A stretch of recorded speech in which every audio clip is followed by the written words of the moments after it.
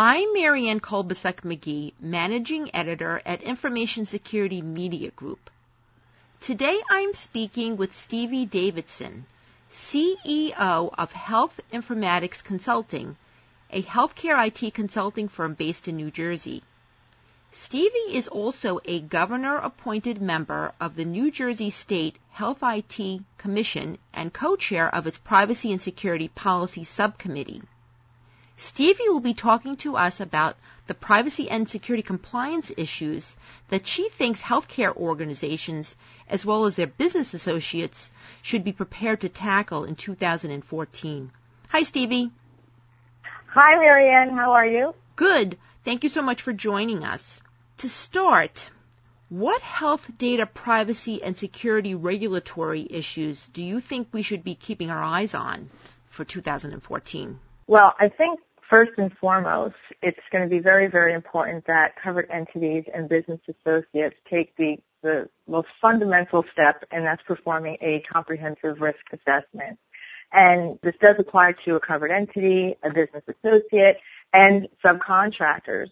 It's going to be difficult for a covered entity or a vendor to understand their gaps, to mitigate without taking this initial step. So this is going to help them build that roadmap that they need toward compliance. So in addition, I think managing the relationships of a covered entity's business associates that are directly liable for securing their PHI is also another regulatory issue that's very important. Vendor management it's a big deal, and it's a new issue for a covered entity, and depending on the size of that organization, it could be very resource and time intensive, more so than others. Also, covered entities and business associates, they also need to ensure their policies and procedures and controls are documented and in place. I also don't want to overlook the importance of mobile device management and encryption, as they are found to be the true culprits of data breaches. Now, with that said, how should healthcare organizations and business associates be preparing for these chores and these regulatory issues?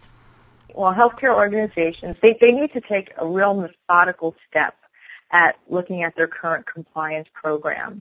And again, doing that risk assessment to understand their gaps, they'll be able to create that mitigation plan and also create a culture of change that will drive down to their workforce. So each organization needs to focus on those key areas, as I said, such as ensuring they have the appropriate policies and procedures in place around privacy and security, because that's what's going to drive workforce training and awareness. So very, very important. Another thing that they can do to prepare is they need to start evaluating each of their business associates and ensure that if they don't have an updated business associate agreement in place, obviously they need to do that. And depending on dates and timing, most of that had to be done on the 24th, right, of September. And they need to make sure they're looking at each type of engagement individually and making sure those contracts are structured to support what that vendor is doing for them. And covered entity needs to know that they have the right to ask for any type of reporting or other type of deliverable that they feel is necessary for overseeing that part of their compliance program. So they shouldn't hesitate to question any vendor or request anything that will provide them with the evidence that they need that their PHI is secure and being handled with the appropriate protection. So again, this is a huge undertaking for some organizations that have a lot of BAs to manage.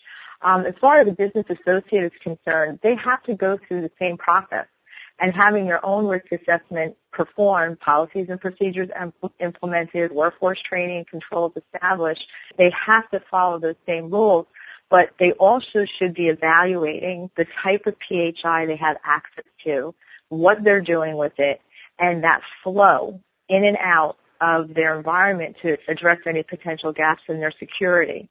So education is a very big prerequisite here for BAs and CEs alike, as many have not been exposed to HIPAA and they're unclear of what is required of them.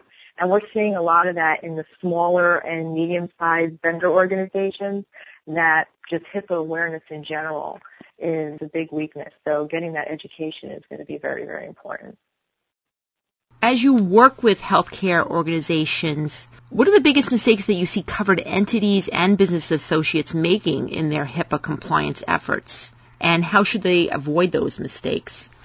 Well, we're unfortunately seeing a significant lack of understanding of the legal and regulatory requirements when it comes to HIPAA and the omnibus rule. And covered entities are under the impression that, and this is what we're seeing quite a bit, that either their electronic health record, their EHR vendor, or their IT company is taking care of a lot of their compliance for them. We get this all the time. And sure, they have a role that they play, but they are not responsible for managing their entire compliance program for them. So they have to get involved. It's a team effort. So from the standpoint of a business associate, many are struggling with the understanding in general of whether they're even a BA or not. We get a lot of questions. Well, they'll explain what they're doing and what type of data they're storing or how they're using it and say, and do I really fall under the scope of HIPAA? So it's very new to them.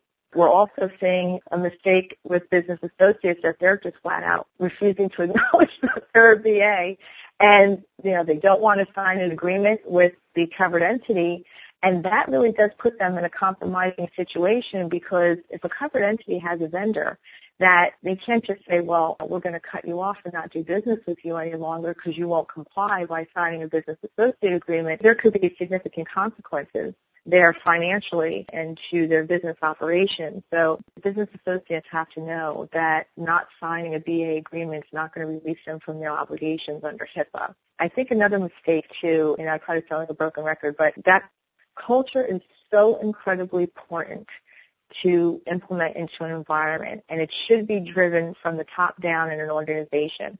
This way, privacy and security and HIPAA compliance is not looked at as a burden. And patients notice and care that their privacy is treated very seriously by an organization. They do notice. So, and the same needs to be done in a BA environment. And when that culture is there, it makes it much easier to develop those policies, procedures, and get the workforce trained. It is difficult, and we recognize that from a financial and resource perspective for smaller healthcare organizations and vendors to implement all the pieces of a compliance program. There are good tools out there and reference materials. So for those who can't afford to use a consultant to assist them or another third party, they really need to start educating themselves on the changes, the risks, and the best practices that are being implemented in different types of environments. So being proactive can save a lot of financial impact to a covered entity or a business associate if they're hit with a breach or subject to an audit. So it's a hard sell sometimes, but many take the risk of not doing it anyway. But they really need to take advantage of those resources. Now, HIPAA Omnibus changed the breach notification rule and established a new way of assessing whether or not a breach is reportable. Any advice to covered entities and business associates in what they should be doing now that they didn't do before in terms of assessing breaches that might need to be reported? That was a significant change because you have to take your mindset now out of, well, we had an incident that could be a breach, and you had to look at it from a harm perspective, right? So now it's pretty much you have a breach unless you can prove that you didn't have a breach. So I think tabletop testing and role playing to take different types of scenarios and look at the 4 factors and go through the process of identifying whether there was a low probability or not of PHI being compromised is really the best step to take when it comes to putting in the appropriate processes and controls around managing a breach. And I also think it will help an organization from a preventive perspective identify whether they have any type of gaps or risks on an ongoing basis to help them with breach prevention. So now, besides paying attention to the various regulatory requirements, what other security and privacy issues should be on the priority lists of covered entities and business associates next year, do you think? I think outside of getting that good education on the regulatory issues and training workforce and implementing that culture, I think one main step is for an organization to really understand, I know I mentioned this earlier, where their data is being stored. So what systems have PHI? How is it being used and disclosed, and by whom?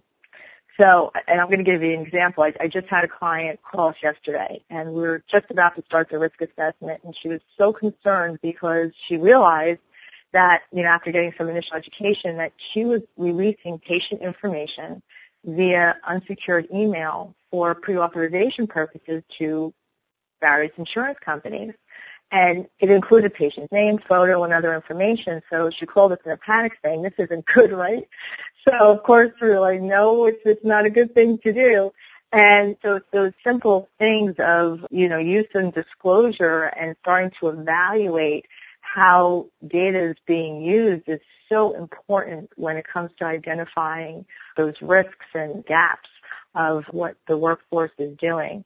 So, and it's a little more frightening to me that even in the insurance company side that they didn't point out to the member of the practice that, it wasn't acceptable to send that type of information via unsecured email. So, but I think with that, it's very important for a covered entity to be able to, again, look at the data flow, how it's being used and disclosed, and discussing encryption and other secure methods of transmitting PHI also come into play as well for ensuring that patients have electronic access to their information as well.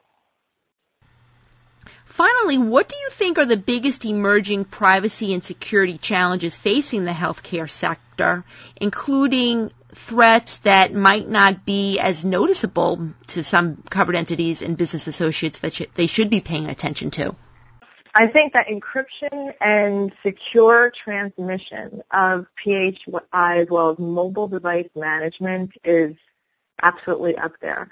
The majority of the breaches are based on these issues, and they need to be addressed across the board, whether you're a covered entity, a business associate, or a subcontractor. It doesn't matter. I think some of the other challenges that we're seeing is just the cost and the resource burden of getting, these compliance programs in place, especially in smaller environments, whether it's a practice or a vendor, is a really big challenge. So they have to leverage the resources and tools out there, get that education. But when it comes to things that are overlooked, you always think about internal threats. And the access to protected health information, it's getting easier and easier as data is made electronic. So I think that the appropriate workforce training and having those policies, procedures, and other types of even sanction plans inside of an organization for noncompliance is very, very important. And I do think that internal component is one that's not looked at as closely as others. Any suggestions on how covered entities and business associates might improve their insider threat mitigation efforts?